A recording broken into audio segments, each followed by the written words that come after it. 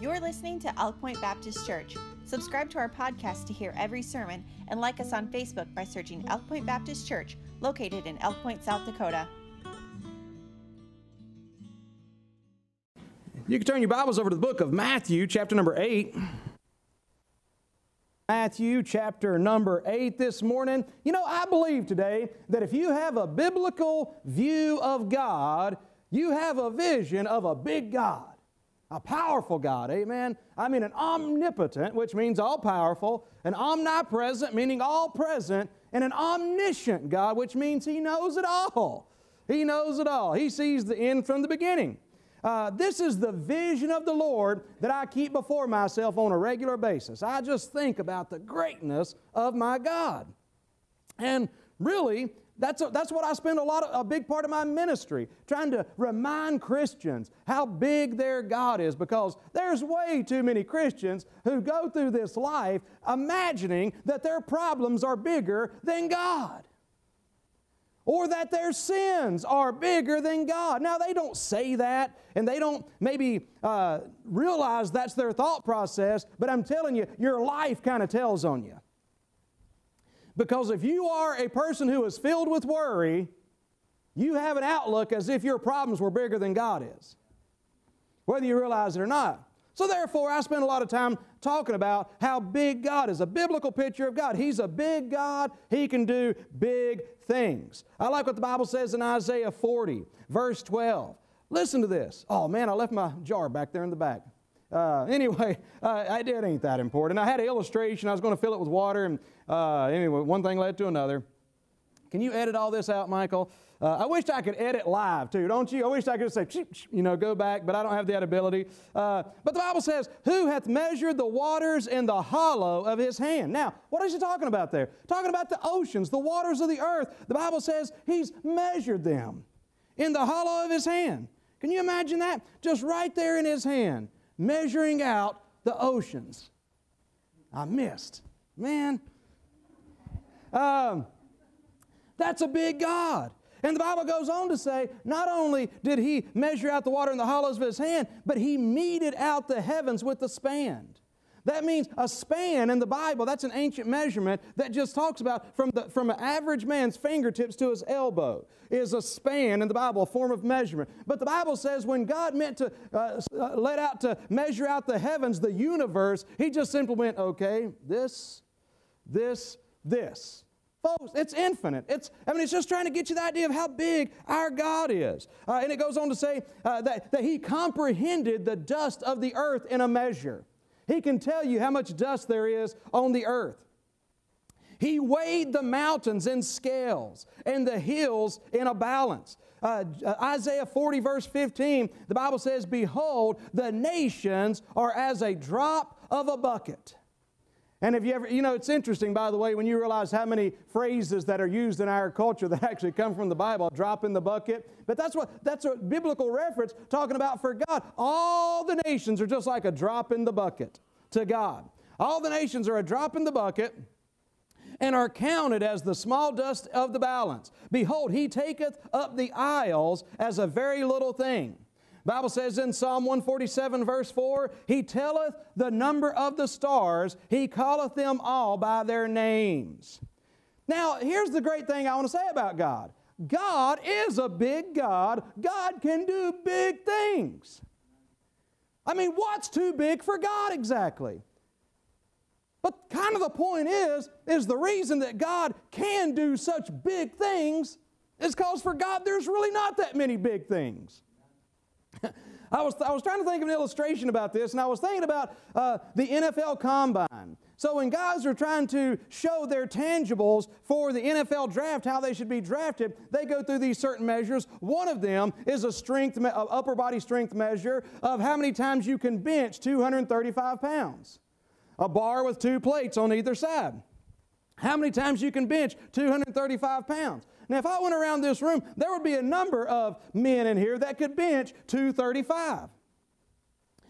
But there's probably a lot that couldn't bench 235, men or women alike, right? I mean, so for you get down on there, and man, you're going to feel the 235 when you lay down on that bench to push it. But I was looking up in the NFL Combine. I deleted this out of my notes. I wasn't going to say it. But there was a guy back in 2011 that benched 235 pounds 49 times. I mean, just pumped it right out.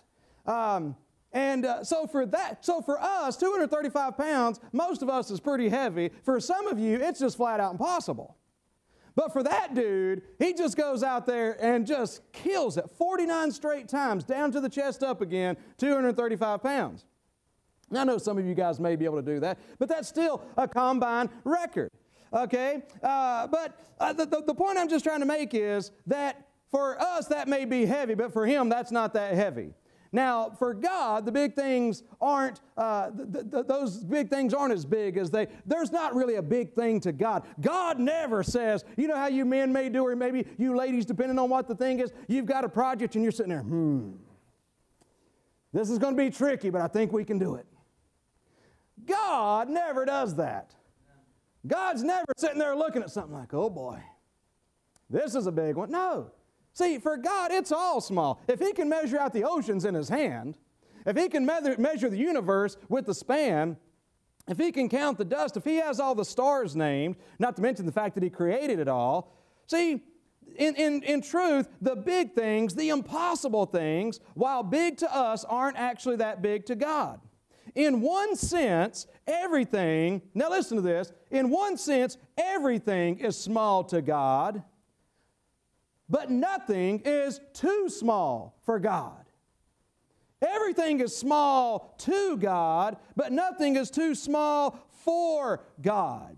In fact, the smallest things oftentimes matter the most. God gives us a number of illustrations in His creation. Among these are diatoms. And this is, that's how you spell the word diatom. A diatom is an extremely tiny plant, only about 1/4 the diameter of a human hair. Okay? Found in the drifting plankton of the oceans, 1 quart of seawater can contain 1 million diatoms. They're tiny. But these diatoms are marvels of complex architectural engineering. This is a closer look at a couple diatoms there. Again, these exist mostly in the ocean, and they exist in about 1/4 the size of a human hair. Very small.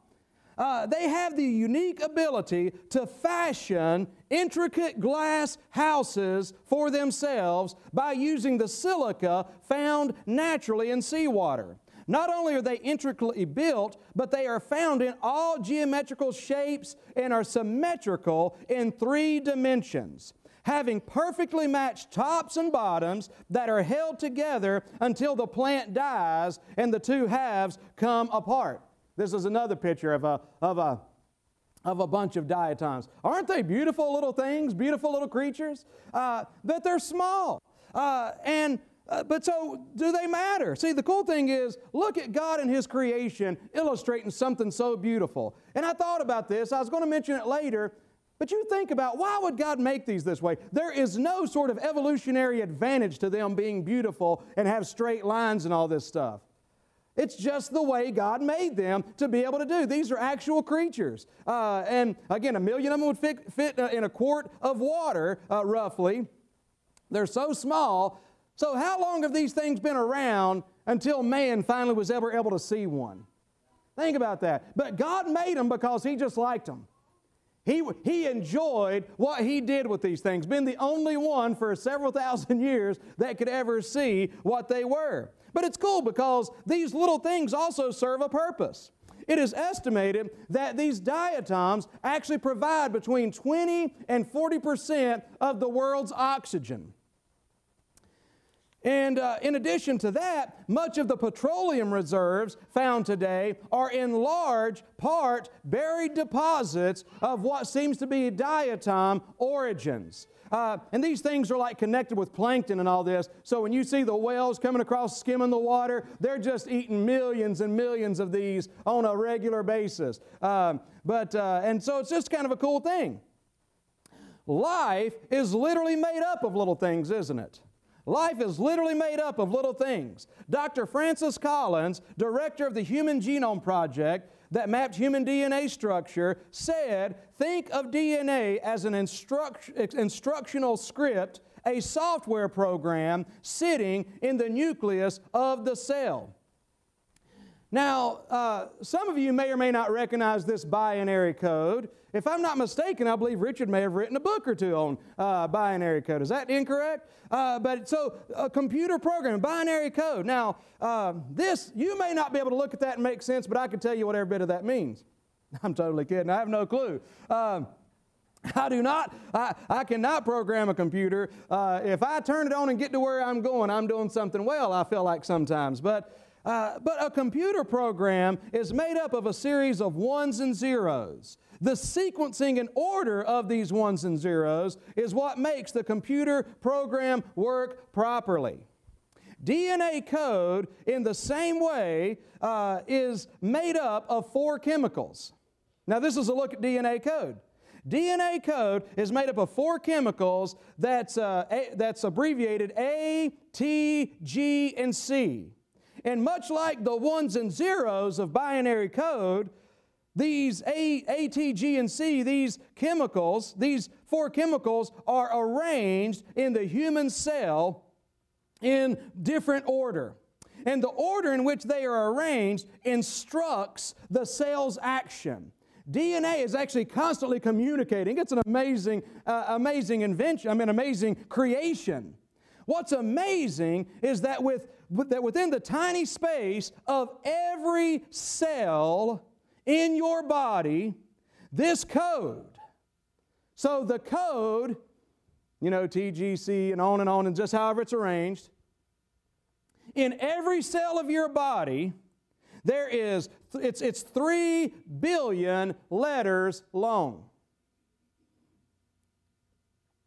So, if you were just simply to list the first 4 letters of each base, if you were to take this information and have it in printed words, simply listing the first letter of each base would require over 1.5 million pages of text. And they even talk about if you could take and strand out the information. I encourage you to read more on DNA. It's really cool, as well as diatoms.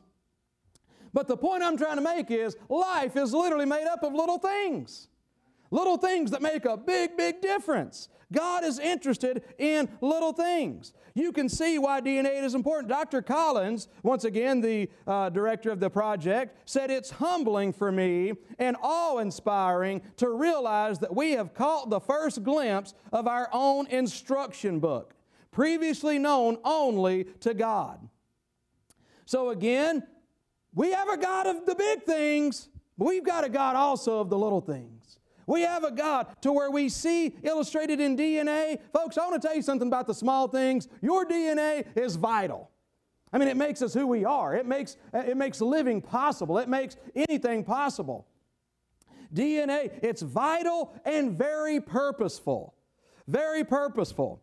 Folks, so the message today is simply this: nothing is too small for God. Nothing is too small for God. When we think of the miracles that God performed, we often think about the parting of the Red Sea. Maybe about Gideon defeating an innumerable army with a small handful of men. But if you stop and think about it, many of the miracles that take place in the Bible concern just one person. For instance, he heals Naaman in 2 Kings chapter number 5. He raises the dead people just as individuals, Lazarus and so forth. The woman bound with the spirit of infirmity. Jesus healed the leper. Throughout the New Testament, we see examples of Jesus being directed toward individuals. With all the people in the world, He's just out there touching one person at a time and healing one person. His miracles perform oftentimes just an individual. He didn't do a lot that involved multitudes. He did some. But He healed individuals one at a time. Jesus shares something in the Gospel of Matthew that we need to remember as we walk with God. He says in Matthew chapter number 10 and verse number 29, He says, "Are not 2 sparrows sold for a farthing? And one of them shall not fall to the ground without your Father, but the very hairs of your head are all numbered. I just got a question. I wonder how many saw birds when they were coming to church today? Either walking outside your house, probably all of us. Fact of the matter is, not too many of us noticed them. Now, if it was an eagle or if it was a cardinal or a blue jay, maybe it caught our attention. But if it was just a little sparrow, we probably didn't think a whole lot about it. Probably wasn't too impressed. Just in the general course of a day, I'm not very impressed with birds. I don't walk outside and say, ooh, there's a sparrow. Did you see that? Right? We generally don't do that. See, we see them every day going about their business, but we don't get too excited about them. And I'll be honest with you. Maybe this sounds cold, but when I see a dead sparrow, I don't bat an eye. I don't care. There's a dead bird, right, Trey? You sit down and cry, oh my gosh, this sparrow just died. They're not very significant. I don't care a lot about them. But listen, God does. Every one of these birds that you and I just totally ignored today, you want to know something? God has His eye on every one of them. He knows what's going on. He sees that old cat that hangs out in my old building waiting to try to get one. He sees it all. And every time one of those birds fall from the sky, you know what the Bible says? That not one of them can fall from the sky without our Father. I don't care about the little things. I'm glad for them. I understand that. Do you understand the bugs? I understand all that. I know they're great, and I know they're amazing creatures. Don't misunderstand me. But what I'm just saying is, we don't tend to think much about them. God's watching every one of them. And not one of them can die without God being there with them. That's pretty awesome. But then he goes on to say, not one of them can fall to the ground without your Father. But then he says this, but the very hairs of your head are all numbered. The very hairs of your head are all numbered. Man, think about that. And I got to think, some of you fellas are trying to make it easier on God. And I appreciate that. I'm just teasing, all right? The very hairs of your head are numbered. How often does your hair fall out? And again, some of you guys got us beat there. You're like, I'm not worried about my hair falling out. Amen. I've got it taken care of. But God knows. Everybody, the very hairs of your head are all numbered. The very hairs of your head are all numbered. That's pretty awesome. What the Bible's just trying to simply say there is that you matter to God. And He's trying to illustrate that little things matter. Small things. There's nothing too small for God. So often I like to preach about there's nothing too big for God. But sometimes we forget that nothing's too small for God. And in fact, when you consider that just for a moment, the problem a lot of times is not that we believe. It's not believing that God is too big or a problem is too big for God, but sometimes we can believe that a problem is too small for God. Anybody? Oh, I'm not going to bug God with that. Right? Listen, some of us think that some of our problems or some things in our lives are too... Folks, there's nothing too small for God. He's watching that bird, but He's still got time to count my hairs. The very hairs of my head are numbered. The Bible says He counts our thoughts in Psalm 139. He knows our thoughts. He has them numbered. He knows it all. And so we believe sometimes that God can do the big things, but sometimes we think that other things are too small for God. You may even think that you're too small for God. Okay, thank you. There's a blank. All right, I'll just leave that up there. So, if you go to the book of Matthew, chapter number 8, I want to close with this message this morning. Matthew 8, just to drive home this message, nothing too small for God. Matthew chapter number 8, verse 14.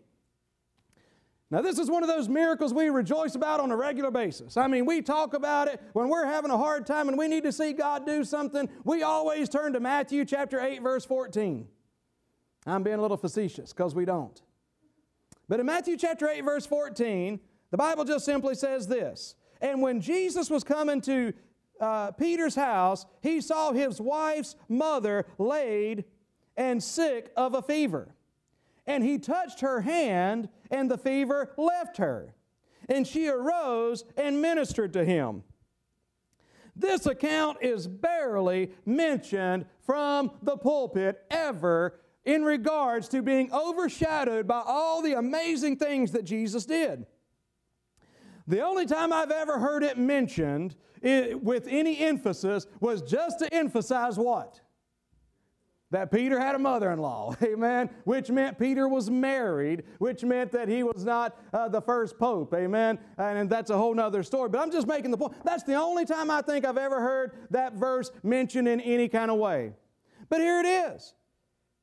He goes into Peter's house. He sees his mother-in-law laid sick of a fever. Now, again, it's barely mentioned because of all the great things that Jesus did. But I believe, folks, that this is a very noteworthy passage in the Bible this morning. Why? Because there's nothing too small for God. I want to see, so often I'm trying to get to you, man, there's nothing too big for God. But I'm going to try to get something else to you this morning. There's nothing too small for God. There's nothing too small for God. I mean, here it is. He arrived at Peter's house, no doubt for a bit of rest, perhaps a meal. And you'll just allow me to imagine, I mean, they're coming to his house, and the reason I imagine they're there for a meal is they're coming to Peter's house and the mother-in-law, because as soon as she's well, she begins to get up and minister to them, to provide food and stuff for them. Now, if you'll just imagine me to use my imagination just here for a little bit. Now, I want you to understand and remember something about the Lord Jesus Christ. Jesus is the Son of God. He is God the Son, 100%. But folks, He came to this earth and He took on a human body and became 100% man. So you know what that means? That means when Jesus came to Peter's house, there's a very good chance that He was hungry. Jesus got hungry just like you get hungry. There's a good chance He was tired. Jesus gets tired, or got tired, He doesn't anymore, but Jesus got tired while walking this earth just like you get tired. And I don't know, but the thing I can imagine is here they are going to Peter's house, and I can almost imagine that they were planning to eat at Peter's house. And I can imagine that maybe along the way that Peter is even talking to the fellows and just saying, man, you wouldn't believe how good of a cook my mother-in-law is. You ever get excited when you go to somebody's house to eat? I do. You ever get nervous when you go to somebody's house to eat? But I get excited to go eat at people's house. I get excited when just Friday, somebody mentioned, hey, I hear Melanie's planning on cooking a big meal on Friday evening. Man, I get excited. I like food. And so, no doubt, Peter's mother-in-law was a great cook. No doubt, man, she might have been a good baker too. By the way, for me, I mean, listen, I come from where the old-timers used to say, when you got done eating your meal, some of you may know this, but you get done eating your meal, and they would say this, save your fork. Save your fork. Now, why do you save your fork? Dessert's coming. Now, I know some of you think it's okay to wait a couple hours for dessert. Folks, my motivation for getting through the meal is to get to dessert. I mean, I want it right now. I love it. And now you say, preacher, this ain't in the Bible. Maybe it ain't. But I'm just saying it could have happened. I know that she got up and began to minister to them and prepare food for them. So I just think that maybe that's why they were going there. You say, well, maybe they were just stopping by. Maybe they were. But when you preach, you tell it your way, okay? But I'm preaching right now, so I don't know. But here they go. They walk into the house. I've had situations like this. They walk in the house and they don't smell no food on. Where's it at, you know? Then they look over there, and well, there's Peter's mother-in-law over there sick. She wasn't able to get up and cook. Now, again, I don't know, but I just can imagine something like that happening. But, you know, the fact of the matter, I'm just trying to say this, that Jesus, think about what He'd been doing. He's been having people come to Him that have been blind, that are lame, that hadn't been able to walk, that have been separated from their families with leprosy. He's been out there raising the dead. He's been out there helping people with real problems.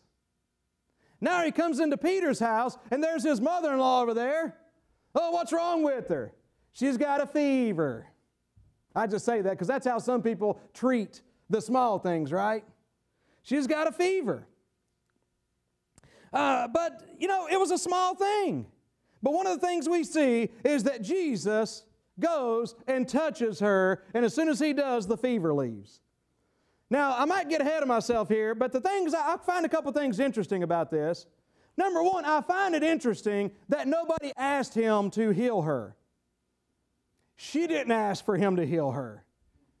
Now again, I don't know, but I wonder if one reason they didn't ask is because I'm not really going to bother them with the fever. You know, give me some Motrin, let me rest, I'll be fine after a while. But no, Jesus just went over there and said, you know what? That may be small, but you know what? Healing the dead, I was about to say healing the dead, raising the dead, healing the sick is small for me too. I'm going to come and touch her, and I'm going to come take her fever. Something small. It wasn't nothing huge. It wasn't nothing big. But I'm telling you what, it was enough for Jesus to care about. Oh, my friend, you know what? I often imagine things like this when things happen to people. One of the things that we do on Wednesdays, we did a little bit ago just a moment ago. But a lot of our Wednesday services that we have, 7 o'clock Wednesday night, we do a lot of praise in those services. You know, we allow people to chime in. Man, what's God been doing for you this week? Man, and just people, it's just a great, great time of it's an encouragement. So what I imagine, though, is I imagine years after the events of Romans chapter number 8, maybe after Jesus is already resurrected, I imagine there at the Church of Jerusalem, they're having a real special service. I mean, they advertise it. It's something you would just about pay to see. What is it? It's all the people that Jesus has healed during His earthly ministry, and they're going to be here sharing their stories with us at church this evening. I would go to see that. And I just imagine, so here I am, I'm imagining this praise service. And I can imagine as they begin to go through the praise service, I can imagine, you know, maybe a blind man stands up and says, man, I was without sight, but Jesus passed by and He healed me and restored my sight. And people are like, man, praise God. So inspiring, man, what a blessing. All of a sudden a lame man stands up and says, man, I was lame.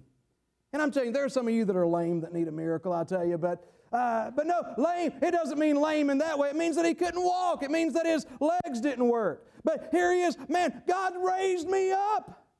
People are like, wow. I mean, just like that. You know, I mean, you had to have, muscle atrophy. You had to have weakness. But no, it was all restored right there. And I just stood. Matter of fact, not only did I stand, but I was able to leap. I was able to jump. I was able to run. I was healed. And people were just like, praise God. That's wonderful.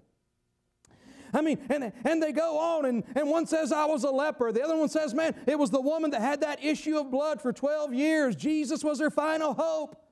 And for the grand finale, they had the ones that had been raised from the dead speak. Then all of a sudden, one of the men gets the pastor's attention and says, Pastor, you missed a lady right over here in the corner. Oh, ma'am, I'm sorry. Were you among those that were healed by the Lord Jesus? Yes, I was. Well, why don't you stand up and tell us what happened? And she just stands up and says, well, I got a fever. And they're like, okay. And I laid down because I didn't feel good. Okay, where's this going? Jesus walked in and came over and touched me and took my fever. And people are like, thank you for sharing that, sister. Right? Now, I'm not saying that service ever took place, but I'm just trying to put into perspective how that may not have seemed like a big thing to a lot of people, but I bet it meant something to her. I bet it meant something with the people in her house. And what I'm just trying to tell you, there's nothing too small for God. You're not too small for God. Your life is not too small for God. He cares about you. He cares about the details. Now, and it's cool, you know, what happened? She got up and she was able to get up and serve. She got up and was a blessing to those around her with these small things. There was a purpose. There was a plan in it. But I just want to close this morning with just a few thoughts on what does this mean for you today? What does the fact that there's nothing too small mean for you? Number one, I believe that we need to learn that God cares about little worries. Little worries. The Bible says in Philippians 4 verse 6, be careful for nothing. Which literally means don't worry about anything. Nothing. That's how much we need to be worried about. Nothing.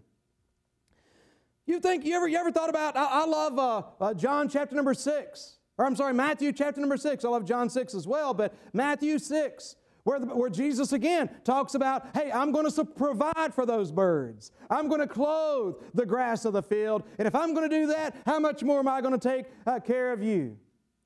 So why do you need to take thought about what you're going to eat? What are you going to put on? And again, the idea there isn't like literally thinking, what am I going to wear today? Or what am I going to eat today? He's talking about worrying, anxiety.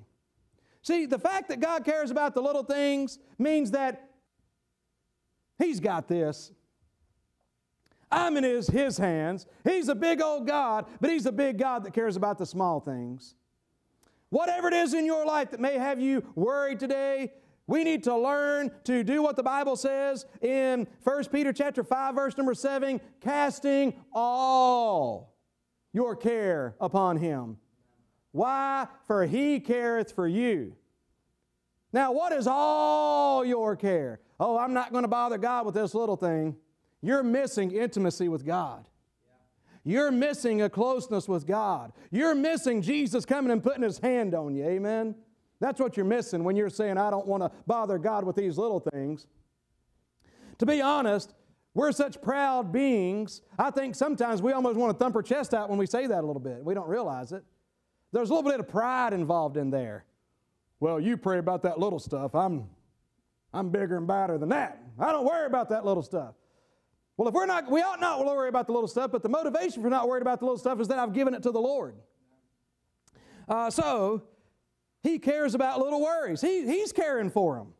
I like that. And that kind of goes to the next point, because the Bible goes on to say there in Philippians chapter 6 and into verse number 7, it says that He cares about our little prayers. So, because the Bible says, be careful for nothing, but He says, but in everything by prayer and supplication with thanksgiving, let your requests be known to God. But I'll say that again, but in everything by prayer. Everything. 1 Thessalonians 5:17 says, pray without ceasing. See, here's one of the great things about nothing being too small for God, and God caring about all my cares. What do you go through on a daily basis? That pray without ceasing, to me, God caring about all the small things and praying without ceasing go together. Because I get up in the morning and I'm like, Lord, help me, I'm running late. Or, Lord, where's my shoes? Or, Lord, my plantar fasciitis is killing me today. You ought to see me after I sit for a while. I walk like this, man. My feet just, I'm not going to bother God. Well, He's right there with me anyway. I might as well just tell Him, Lord, my foot hurts. Worried about my dog. Natalie just got a lizard. Worried about my lizard. I mean, talk to the Lord about the small things. I'm telling you right now, you're missing out if you're not letting God get in on the small things of your life. You may bore. Me and Michael were talking about this the other day. There's a blessing and a curse to being a talker.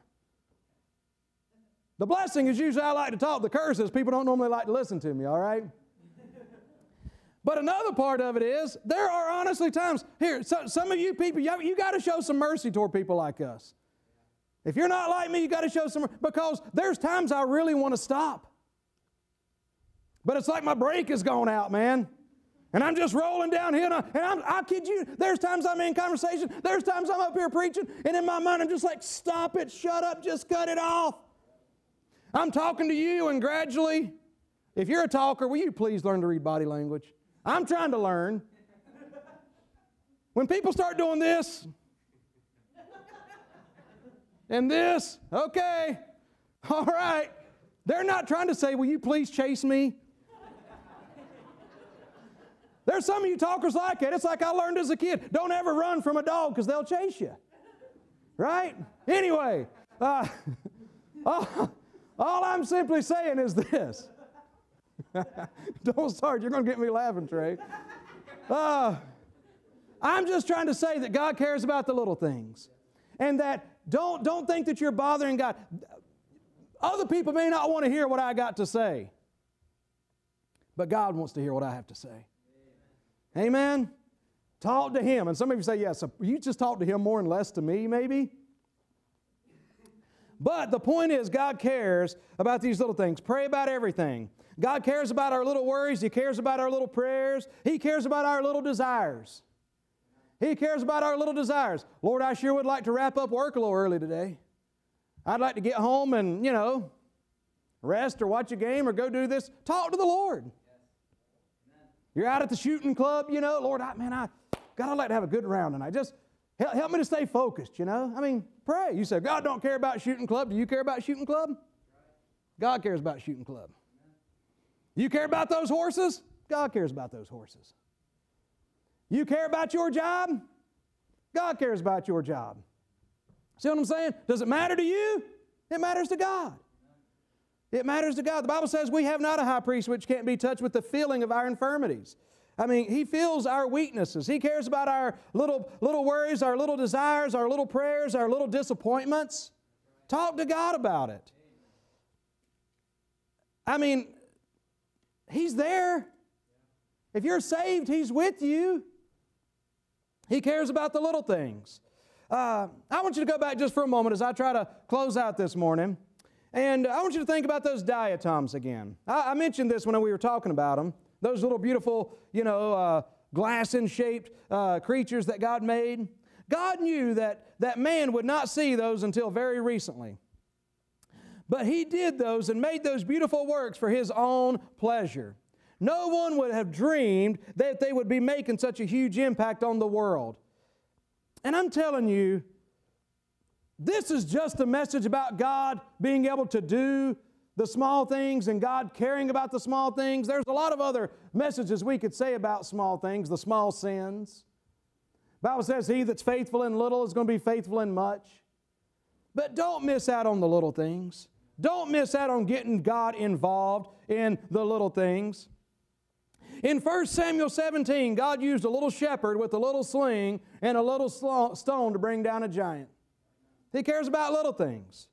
In the book of 1 Kings, the Bible uses Elijah. And over there he uses Elijah, and when he's about to bring the rain, the Bible says there's a cloud that's like a man's hand, he just used a small cloud. In John 6, the Lord used a little lad with a little basket and a little lunch to feed 5,000 people. The Bible says, and we know that all things work together for good to those who love God, to them who are the called according to His purpose. How many things? All of them, even the little things. Jesus said in Matthew 17:20, if ye have faith as a grain of mustard seed, ye shall say to this mountain, remove hence to yonder place, and it shall remove, and nothing shall be impossible unto you. You just need something small. Nothing is too small for God, amen?